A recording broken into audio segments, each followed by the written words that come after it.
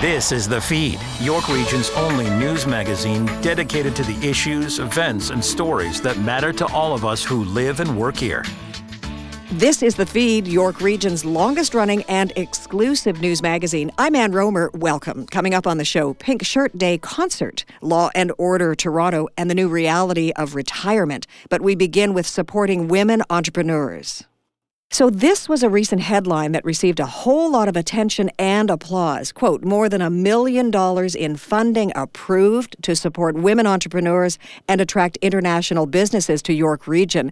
York U and Tree Frog Accelerator have partnered with the regional municipality of York Region to give businesses led by international talent and women entrepreneurs a jumpstart here in the region. So this is the kind of stuff that leaves me breathless with anticipation and excitement. Gotta find out more. Please welcome to The Feed David Kwok, the Director of Entrepreneurship and Innovation for Y-Space at York U. Good to have you with us, David. Thanks so much for having me, Anne. So let's unpack this. Why is this such an important announcement, and what will it do in terms of supporting women entrepreneurs? I think that's important on multiple levels because it really shows the region's commitment to entrepreneurship and supporting small businesses as well. For women entrepreneurs, we have a program called ELO, which is our National Women Entrepreneurship Program, supporting women from end to end. But we realize there is a lot of small businesses that are women-led in York Region that are consistently looking for support and greater levels of support from mentorship, workshops, and et cetera, where we believe we could do more. So we approached the region in partnership with Tree Frog to really better understand how we can deliver some of those things and what we've seen from the community in terms of what their needs are, to really expedite the growth of these companies and helping them scale and grow. So let's talk about women entrepreneurs. Only 17% of Canadian businesses are owned by women in the private sector. That's not very much. Are you hoping, at least in York Region, to increase that? We are, and we've seen 17%. I mean, 2 years ago, it was 16%. So there has been a lot of growth over the last 2 years, even though there's a lot of funding being poured in. What we hope is that our program really targeting and using our expertise and what we've learned over the last 3 years in building women programming is that it's going to expedite some of this, understanding the nuances and what some of their needs are, where some of the challenges that they're facing, and helping them overcome that will really draw out some of the women entrepreneurs. But then also realizing that in some of the more smaller towns, for example, our project with the town of Regina and the town of East Gwillimbury, where we have a Y-Space location, about 60% of the participants we work with there are women-led businesses. So we know they're there. It's just how do we draw them more out and provide them more support so they can scale at a faster rate. And what kinds of businesses are women leading these days? Yeah, a lot of the businesses, what we're finding is professional services, product-based. There are some tech as well. But I think it primarily in the services and product, it's because for a lot of the women founders, it's about using the skills they already have to build a business they know they can thrive in. So a lot of times it's based off what their expertise is, what their experiences are, or sometimes it's new immigrants and women who are cooking for the community and they're like, wait, I can turn this into a product that I can sell as a catering business, as a kitchen, or as a product. So what we're seeing is that a lot of times it's about what they have experiences in already, and we don't want to take them away from that. We want to help them scale that and build confidence in that so they can grow those businesses even further. Whereas I would say right now, a lot of the support is for tech-based businesses, and we want to focus on that as well. And as they grow, we believe they can become tech-enabled businesses, which is going to help automate some of the processes and make them a lot more efficient. So we're talking about over $1 million in funding. So where exactly will that money go, and how will women entrepreneurs be supported? What kind of support do they need beyond funding? Yeah, great question. Beyond funding, we're also going to have educational workshops that's targeting specific things that we've seen that women are looking for in terms of their business growth, from operational infrastructure and excellence to sales and marketing, to finance and cash flow, to marketing and branding. There are nuanced pieces of it around leadership as well. How do you overcome imposter syndrome? How do you go and fundraise? How do you negotiate? Things like that are really important. We are also going to do women networking events twice a year to bring together the community and bring together folks from industry, investors, mentors and participants to really come together in a room and network and get to know one another and see how they can uplift one another.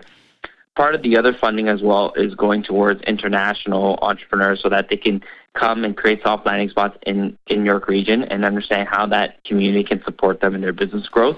So there's a combination of the two that we're going to be pouring our funding into. But the bulk of it is also we're providing mentorship for them from anywhere from 6 months to a year. Because what we find is that for a lot of these entrepreneurs, short-term mentoring is great, but there's just a lot more support they need beyond the 3 months. So from a 6 months to a year, we can set really tactical milestones that we can support them on and focus on step-by-step on how do we achieve those. And so I'm curious why you have blended both the international talent with the women-led entrepreneurs. That's interesting. Are they, in some cases, one and the same? Could some of the international talent be women entrepreneurs? Yeah, there's some cases where it's the same. Some of our international entrepreneurs are looking to settle into Canada, are women-led businesses, or they have several different women members and co-founders on the team.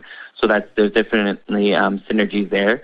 The other part of it as well is what we realize is that in the northern six of York Region, there's a lot of the communities there that are some of the fastest growing populations in the last couple of years.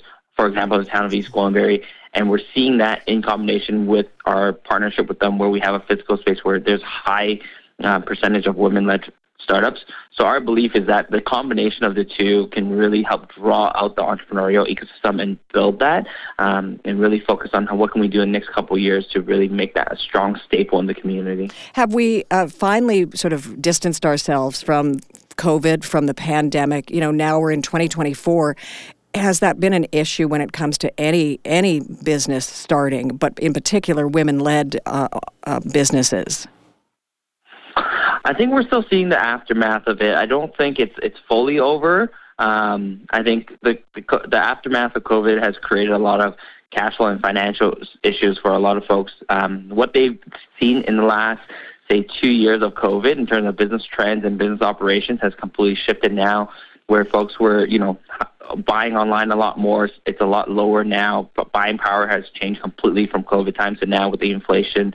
And then folks who were looking for only online now want in person. So a lot of those little nuances are impacting small businesses.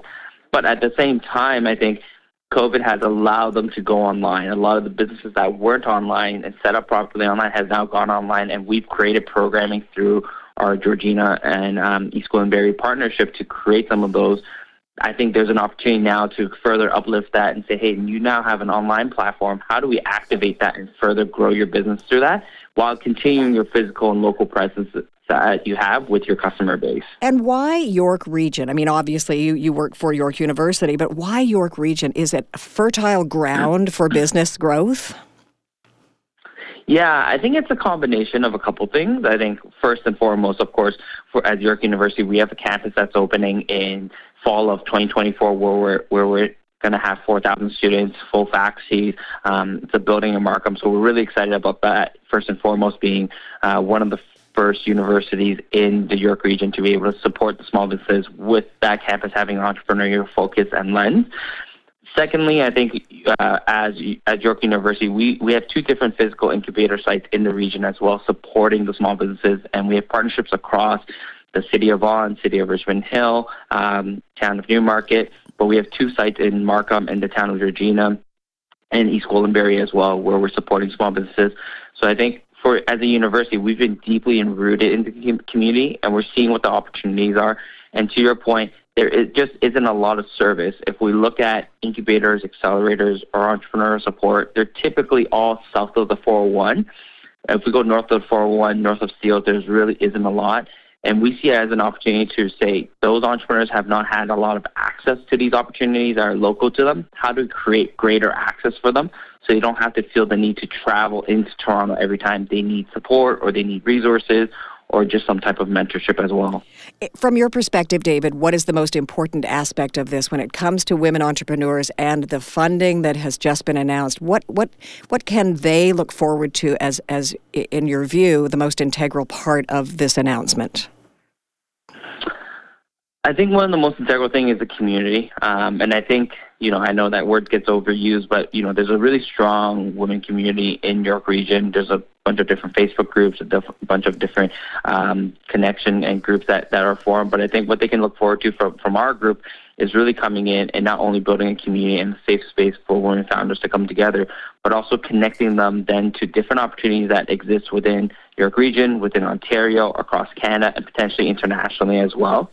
Just with the suite of programming that we have at Y-Space at York University, we're able to help them not only scale within York Region, but expand that path into the Greater Toronto Area, into all of Canada, and internationally as well with some of the different partners and programs that we have. So we're really able to support women-led businesses that are from ideation to scale, even if it's going past the Canadian borders and into the U.S. and further.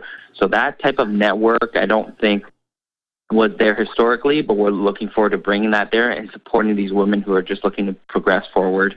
And those women who are looking to progress forward, how do they, what do they do to navigate this? What's their first step? Where do they go for more information? Yeah, so we're building up the programming right now, but as a first step, we welcome anyone to email us at yspace@yorku.ca. We have a program that's called Idea Consultations, where we will consult with any small business in the area to help them understand and navigate the ecosystem. We understand that the entrepreneurial ecosystem can be very scary. There is a lot of information on the internet, and it's just sometimes very daunting. So what we try to do through our consultation program is say, hey, just fill out this short form that tells a little bit about your business and what you hope to get out of it. And we will set up a 30-minute consult with our team so that we can walk through, based off your business, where you're at and what you're looking for. Here's 3 resources for you, or here's 3 action items for you. And that really helps them create a pathway to what they need to do next. So if they're interested in the Jumpstart program, filling out that form, talking to us, we can set up that initial idea of what they're looking for, and that will help us create a pathway for them to get into the program when it's ready to launch, but then also create a pathway into other programs that exist in the community that might not be Jumpstart, but it might be our Ella program or our tech program, our food and beverage program, or even Tree Frogs regional program. So there's different opportunities that we can push forward as well that they might not have been aware of without consulting us. That's great. That's excellent. All right, just in case you missed it, what is that email address again, David? The email is yspace@yorku.ca, and the beginning is just the letter Y. David Kwok, the Director of Entrepreneurship and Innovation for Y-Space at York U. Thank you very much for your time on the feed. It was great. Amazing. Thank you so much for having me.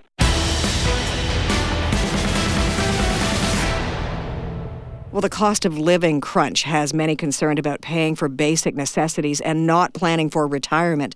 Tina Cortez now with that story. Andrew Fung is Acting Executive VP Pensions with the Financial Services Regulatory Authority of Ontario. Welcome to the feed, Andrew. Thank you, Tina. So take us through the findings of the FSRA's research about what you're calling the new retirement reality.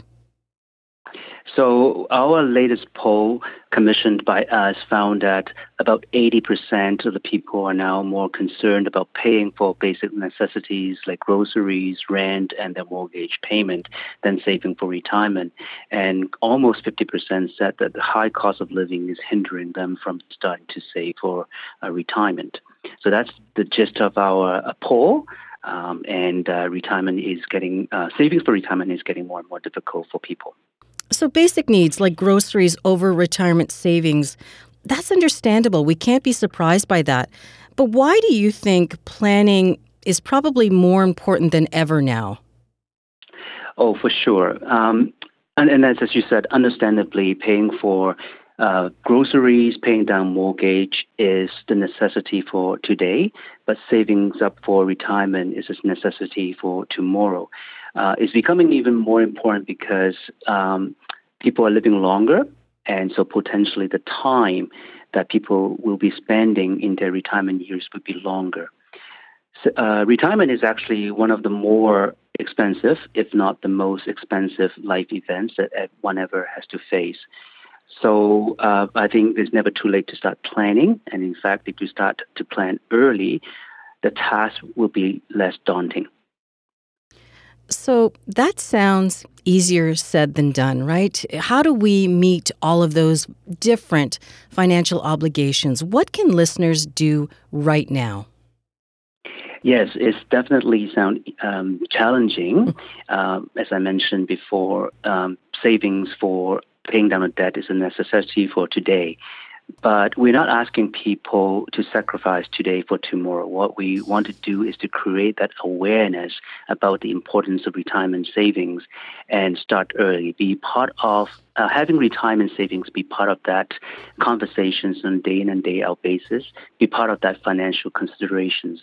Everyone saves, for, the future vacations. Everyone saves for the car, but not a lot of people save for retirement because retirement seems a lifetime away. But before you know it, it's right in front of us. And that's one of the reasons why at FISRA we have a Pension Awareness Day, which is every third Thursday of February of each year.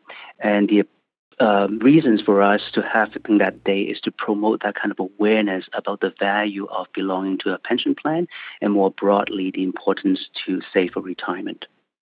So for those who have a workplace pension, what do you suggest in order to keep good records and ensure that they stay connected with their current and perhaps former employer? That's right. There's a lot that one can do. So before we go to keeping connected with the employer, one should take time to learn about the value of the pension plans that they belong to. Many people, receive information from their employer about their pension benefits, but they either file it away or stock it away or even, worse, discard it without knowing the value of pensions. So take time to understand the impact of pensions on your retirement goals. Take time to understand the impact of pensions if there is any life-changing events. For example, you leave employment or you become sick, or when you can retire early and what options do you have. But more importantly, when you leave retirement, make sure that you stay connected with your employer. Unlike many years ago where people will stay with one employer forever and ever, very often now people will have 4 or 5 or 6 or 7 different jobs before they retire. So they might have a job from 30 years ago. They might actually have a pension entitlement they have forgotten about.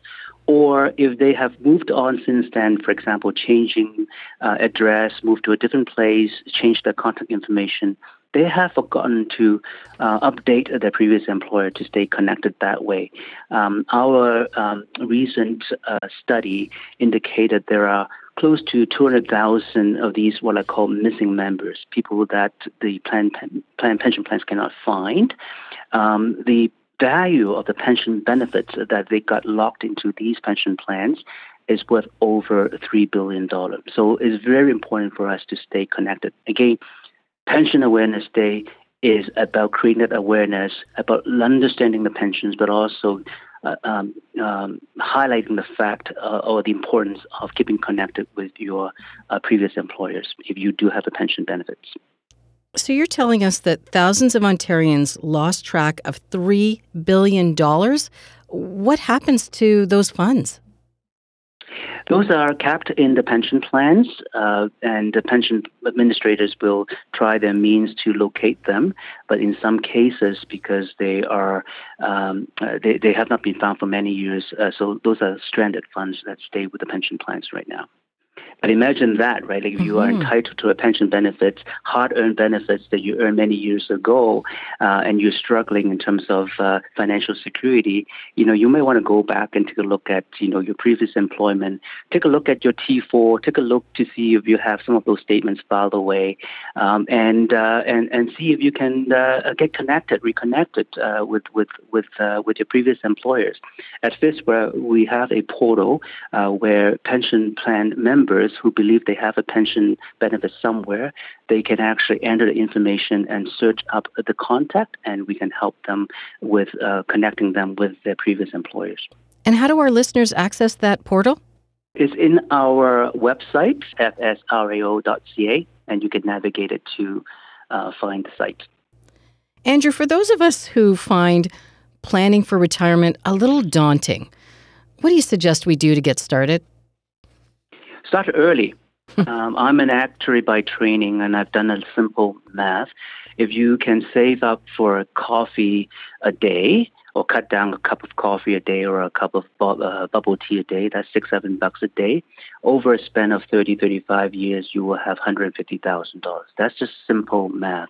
So start early. As I mentioned before, you start early, the task would be less daunting.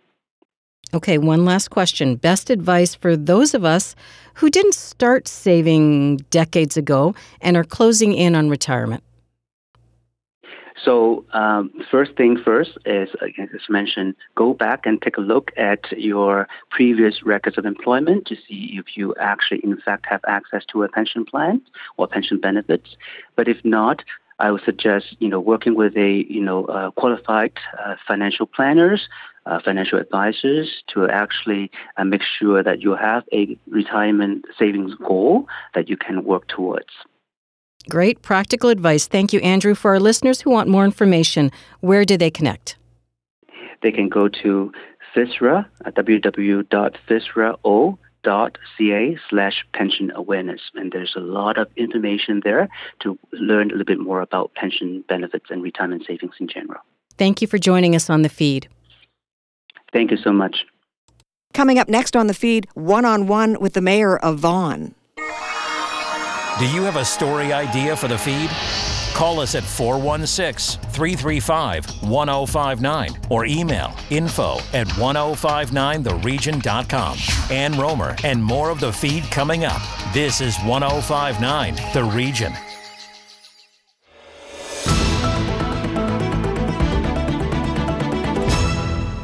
Welcome back. February, a short month, but a very busy one nonetheless for Vaughan. Let's check in now with Mayor Stephen Del Duca to find out what's happening in his city as we wrap up the month of love and then spring forward to March. Welcome to The Feed, Mayor Del Duca. It's funny, when I do interviews, I normally read the intro to the guest to make sure that it's okay with them. I like to surprise you, and I love hearing that little giggle every time I read my intros to you in the middle of the interview. So welcome to the show. Well, it's great to be back on, and I get that it's the month of love, but I've never thought of it that way. So no, I have something I can go home tonight and talk to my wife about it from that perspective. Thank you for that, Ann. I appreciate it. I have to coach you on that one. You have to say the month of love. Oh, yes. Well, it's all in the delivery. The month of love. There we go. Perfectly done. Your wife's going to love that. Your daughters will as well. So 29 days in February this year, each day has been full of challenges and triumphs for you and Vaughan City Council, including tackling the issue of auto theft. And it's a growing issue here in the region. The numbers are shocking. Let's talk about what you did earlier this month. The Federal Auto Theft Summit was held on the 8th of February. What was accomplished? Yeah, so back on February the 8th, the federal government convened a national summit to discuss, and tackle head-on the issue of auto theft, which has been growing, sadly, here in Vaughan, but not just in Vaughan, across York Region, across the Greater Toronto and Hamilton area, and places like Montreal and other large urban centers right across the country. So they convened the auto summit, the auto theft summit, I should say, and there's a number of initiatives that in the lead up to the summit and in the days after the summit, some more funding for example, the Canadian Border Services Agency, so that they can tackle this idea of doing more inspections on exports, because we've learned, working closely with York Regional Police, that this is a very sophisticated criminal enterprise that's international in nature. Cars get stolen in Vaughan or in Brampton or in Toronto. They end up in the port of Montreal a day or two later, or sometimes hours later. They get into the containers and they're shipped to other parts of the world where they command top dollar.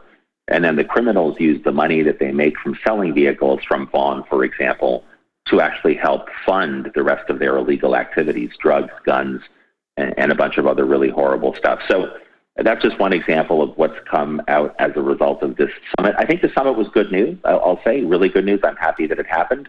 I will say to your listeners and to our community, in my case and in the case of many other mayors and premiers and police services, we have been asking all levels of government for many, many months to tackle these issues, to help us. So it's good that there's progress. I personally wish it had happened a year ago, because a lot of residents in Vaughan have been, they are nervous, they are scared, they are in some cases heartbroken, because they're seeing their property that they've worked hard to purchase be stolen by these criminals. So we got to keep doing it. We got to keep doing more and pushing to make sure we tackle this head on. And why do you think York Region is a prime target? Well, I think the western half of the GTA in particular, again, so Vaughan, Richmond Hill, Markham, Brampton, Mississauga, Toronto. If you think about how we're close to a lot of the logistical industries, a lot of container yards, a lot of major 400 series highways, you can steal a car, for example, in Kleinburg. You can be on the 427 down to the 401 and in Montreal in 6.5 or 7 hours at the port and have, as I mentioned just a moment ago, into a container and being shipped within 24 hours. It's that level of organization and that level of sophistication that we are literally witnessing. So residents have been calling me. When I go grocery shopping or I'm at a community center, people will come right up to me. They'll tell me their personal stories about what they're experiencing. Here's something a lot of people don't even know, and this is another scary thing. There are, in some cases, people who are having their homes broken into because the thieves are looking for their vehicle keys. That's awful. And so they're breaking into a house, they're stealing the keys, they're stealing the vehicles, and off they go. Residents have been kind of at their wits' end saying, what can be done about this? Because the numbers have been going in the wrong direction. I've lived here for close to 40 years, and Vaughan's always been a safe community. I am determined on my watch to make sure it remains a safe community. We need the feds, the province, and all of us, frankly, to work together to make sure that is the case. And YRP, I tell you, that's one of the greatest forces in this country. I never, ever get tired of reminding our residents that we are so blessed to have York Regional Police, Chief McSween here in Vaughan, Superintendent Beverly, the entire team in District 4 and District 2. They do a phenomenal job. And frankly, when I introduce YRP representatives at any one of our public events, they get far bigger cheers than almost anyone else. Them and the firefighters, the two of them. Vaughan Fire and Rescue Service is also exceptional, as are our paramedics. Our emergency responders in Vaughan are beloved, and understandably so. And rightfully so, absolutely. By the way, Mayor Del Duca, are you still offering free key fob protection bags? We are. This is an initiative that I brought forward that Council endorsed to provide. I believe we purchased about 12,000 key fobs. For those who are listening who don't know, it's a little pouch you can put your vehicle key into, the key fob into, and it helps to interrupt the signal because, again, the criminals are sophisticated. They're using all kinds of technology to get the car off the driveway and off to wherever they're taking it. We offered up 12,000. I think at each of our community centers right around the city, we still do have several hundred that are left. I'd encourage listeners, if they want one, you just got to show up, provide ID, you should prove that you're living in the city of Vaughan, and you'll be able to get one of those key fobs, no problem whatsoever. Earlier this week, Mayor Del Duca, you reached out to the residents of Vaughan asking, in this case, for their thoughts, their observations, even their advice when it comes to making Vaughan more accessible. Why is it important to hear from the community? Well, look, as a municipality, as a community, and we're not alone in this, for many years now, we have collectively been talking about the need to build inclusive and barrier-free cities, neighborhoods, towns, all of it, so that every single one of our residents, regardless of the level of ability, can have access, universal access to services, facilities, programs. And so as you're charting a multi-year accessibility plan and trying to pull one together, which we are, you want to make sure that you're hearing from the residents, in particular the residents who are impacted directly by barriers. And some of the barriers are obviously very visible.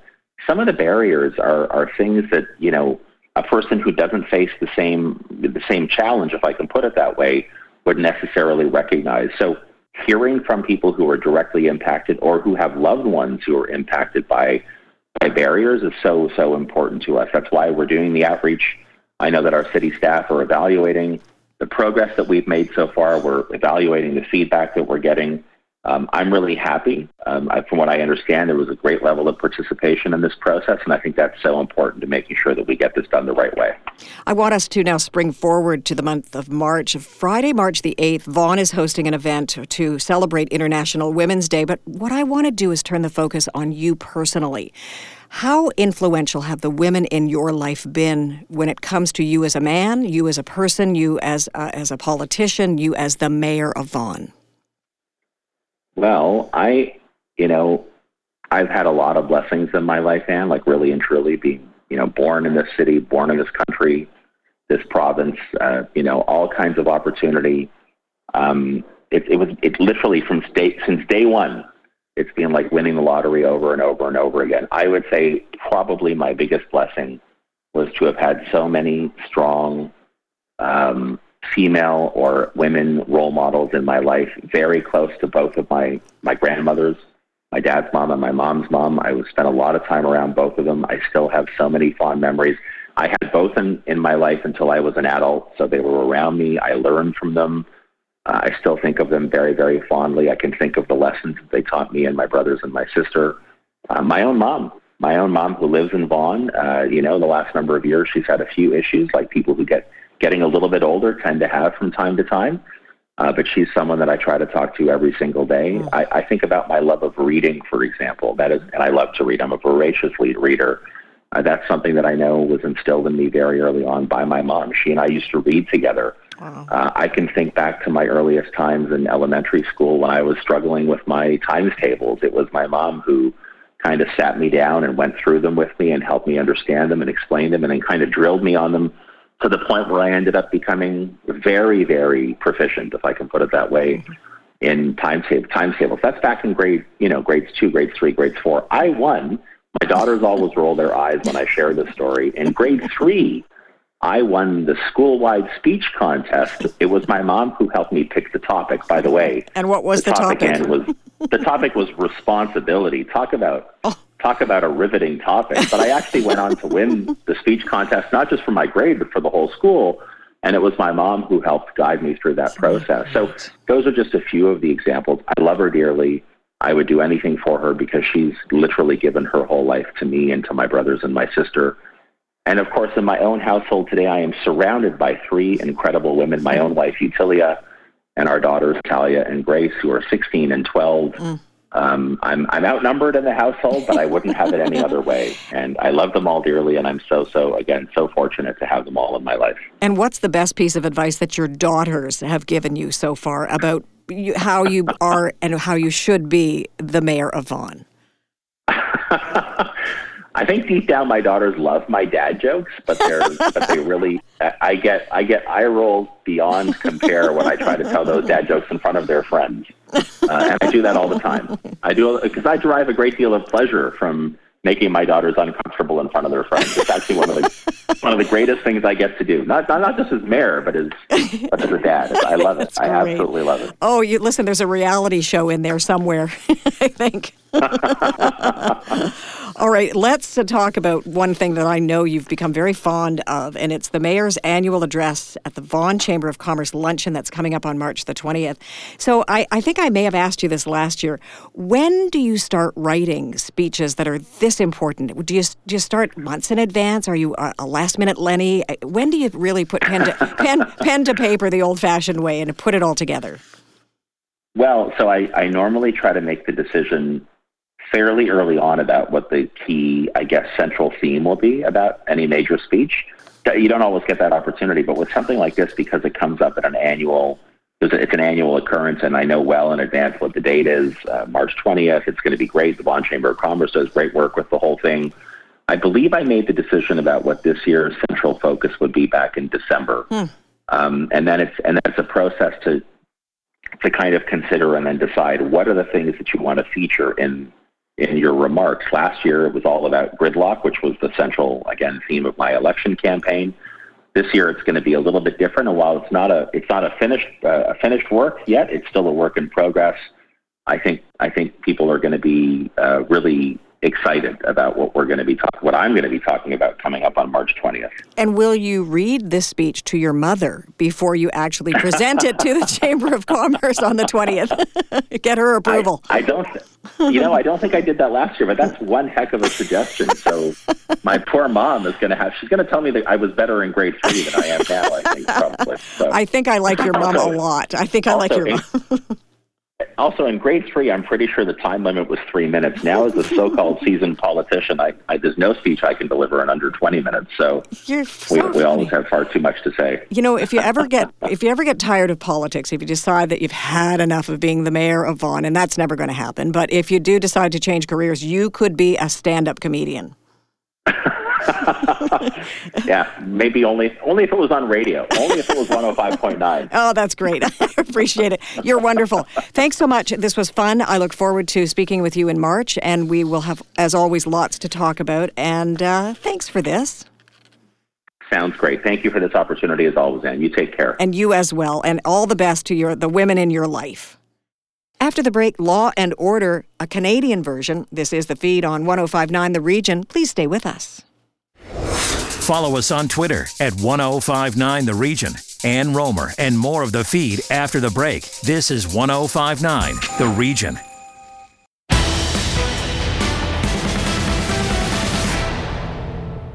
Welcome back. I'm Ann Romer. Next on The Feed, an award-winning singer-songwriter is leading with kindness. Jim Lang with a preview of the Pink Shirt Day concert.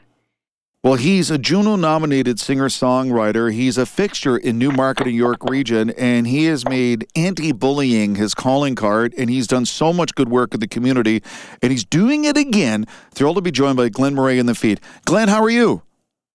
No, I'm good. Thank you very much. Thank you. I know in 2017, you became fairly famous going viral with an anti-bullying song. It was called Say My Name Canada. You were a part of it. The Say My Name song got over 2 million hits on YouTube. Prime Minister Justin Trudeau shouted you out. And we thought, great, this is a great way to put an end to bullying in York Region. But here, there's a need for you to do it again, Glenn. Yeah, it's things have really changed. I think with everybody, the kids going back to school after COVID, and the system not really addressing the mental health issues that arose from that, and we're starting to see that kind of be manifest in the behavior that's coming into the school system, and that's what we've been hearing from my friends that I work with and colleagues from the past, that the issues of bullying are probably worse than they've ever been. Which is disappointing and sad to think in 2024 that is that bad, Glenn, in society. Well, I mean, it's kind of reflective too of what's going on, right? Like the whole world seems to be a right versus wrong kind of mentality, and I think one of the big issues that with kids going back to school without the proper supports or a gradual kind of acclimatization to getting back to being around people when you've locked people away for 2 years during key development years is you get a lot of anxiety that manifests as fear and anger, right? Mm-hmm. And, there's a lot of talk about mental wellness, but there's very little actually being done, and there's not enough resources. And the kids are the ones who are suffering. Usually when I'm working with kids and there's a kid in the class or a few that are lashing out or acting out, the basic, psychology of that is they're looking for attention for some reason or another, right? Mm-hmm. But on a deeper level, the system as a whole is suffering because these kids were put back into this situation coming from a very unrealistic situation and not given that support to ease that transition. And I saw it with my own kids. It's like, back to school, and here's your homework, same level as before, and let's get going, Meanwhile, they're basically given a free pass during COVID to not have to do the same work level. And there had no socialization, and the impacts are pretty severe, And to that end, to make a difference, you're going to be hosting a live stream event at the Stephen Leacock Theatre in Georgina, February 28th, in honor of Pink Shirt Day, that annual event against bullying that's held in Canada and New Zealand. And it's a great way for the community and the region to get together, listen to your great music, but more importantly, get the word out to stand up against bullying. Yeah, we're really pumped because, when we did, my partner and I, Dave Robinson, and also Lynette Stevenson, we were doing stuff in schools and in the community, and it was face-to-face and a lot of legwork. So Dave and I have been speaking about this, and I also work with a woman named Mickey Eves, and we do our in-person stuff together. But we're like, to be most effective, let's take the comfort level with streaming that exists because of COVID and take what we're doing, do one event. So we partnered with the Township of Georgina to run it from the Stephen Leacock Theatre and just blast it out over the internet and make it accessible to schools. So we're getting sponsorships for that. we're looking for more sponsorships to make it available to more schools.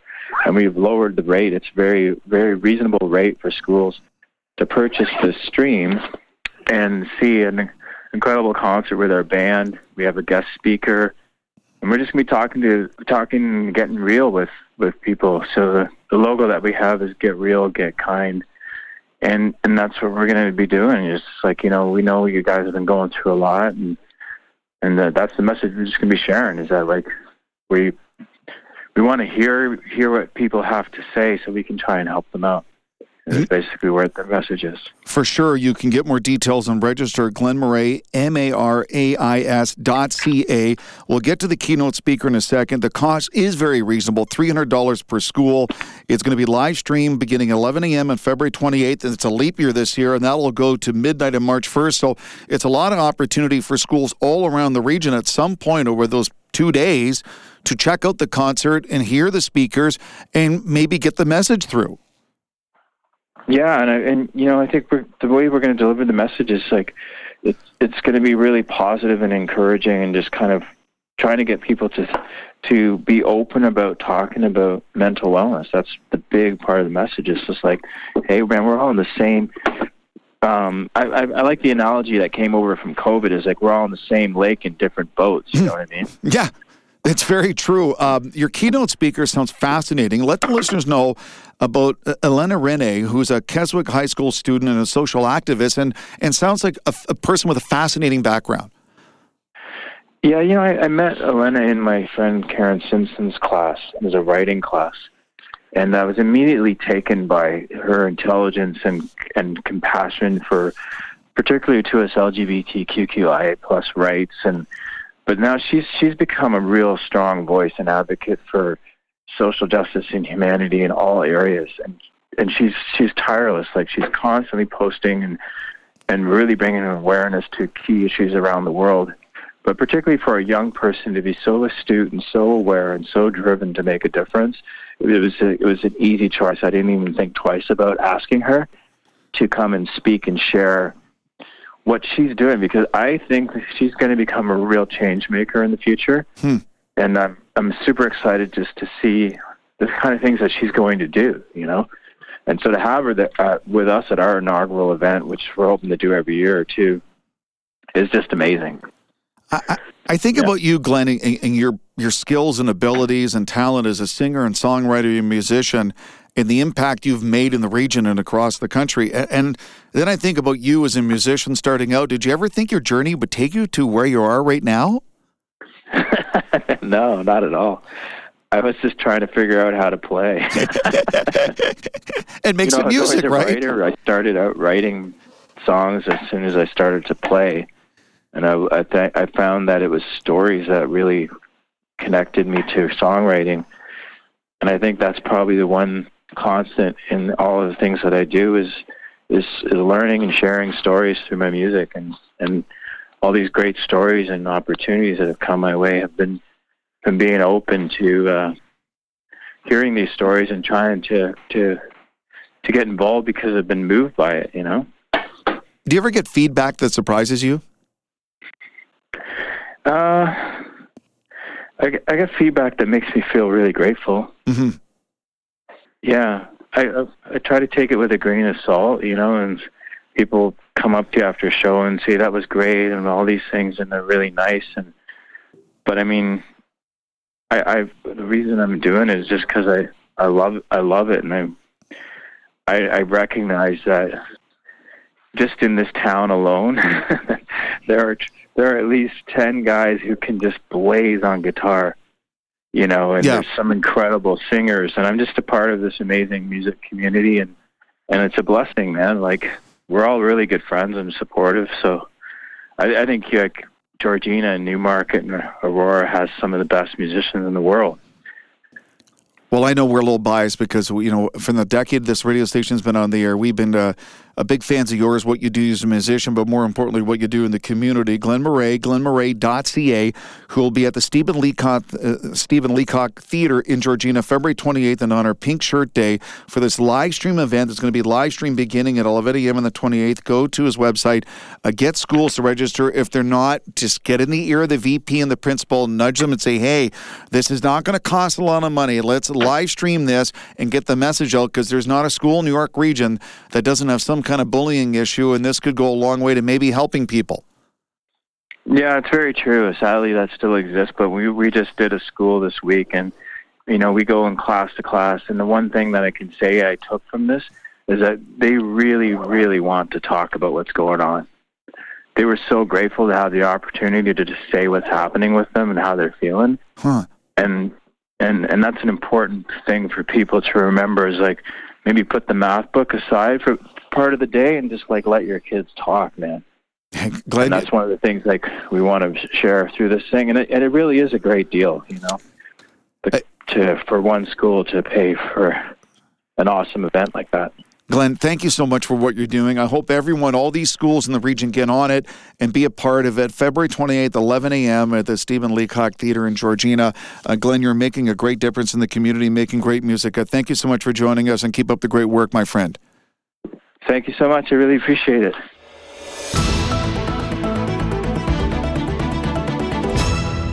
If you're a big fan like I am of Law and Order, get set for the Canadian edition. Shaliza Bacchus investigates. Law and Order has been a staple in family rooms across the world for as long as I can remember. I think the show might actually be older than me, but we'll revisit that. But the difference now is that it is finally taking place in a Canadian city. Joining the feed to tell us all about Law and Order Criminal Intent is actor Casey Collins. How are you? Well, I don't know if I can tell you all about at Toronto, but hey, I'll see what I can do. Well, you're going to do your best. You're going to do your best. Now, Casey, before we start talking about the plot of the show, you're a Toronto native, so how does it feel to be working on a show set in your own city? I mean, I will keep it concise. It feels fantastic. I'll be honest. It feels so good. That's it? I can elaborate if you want. But I would love to. Yeah, no, honestly, listen, I am from here, and my greatest memories are from here. And so, and I started my acting career from here. And just to see the progression of how we treat our city on screen, this right now, in my opinion, we're at the height of that. And hopefully we can go higher. I've sort of rekindled, old relationships through this. Time sort of pulls people apart. And now I have, the connection of people messaging me on, whether it's on social media or, to my phone or whatever, just saying congratulations and big up to our city and all of this stuff. And it's like, that's what it's all about. Absolutely. And I'm so proud for you. I am so happy that this is finally coming around, decades later. And I'm sure we can figure out what the show is about, but how is this spinoff different than the others? Well, I think it's where it started to where it is right now. I mean, like you said, the show's been going on probably longer than you were born, right? But we're going to check on that. And so it already has sort of this built-in audience that you feel responsible for, right? With our show. But at the same time, you do want to give them something different. I think our city alone just does that. The original it takes place in the U.S.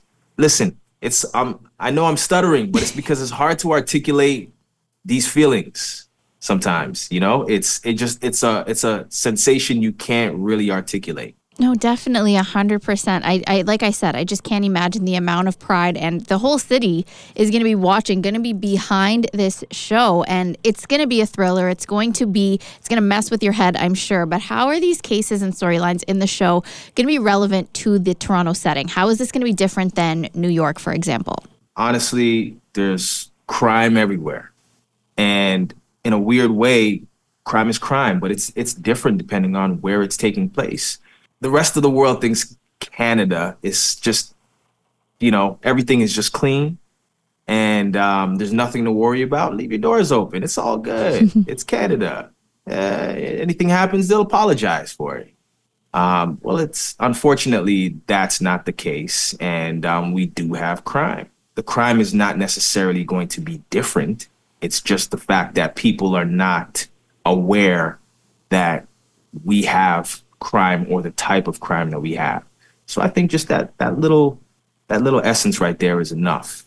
Absolutely. To really drive the show. Tell us about what your favorite part about working on the show was, if you can even pick one. No, I can't pick one, but if I must pick one, I think it's really seeing the guest stars work on the show. Because as much as we are getting the press for the show, when people see the shows, they're going to be so impressed with our guest stars. They bring so much. And are you a Law & Order fan? Yeah, I am actually.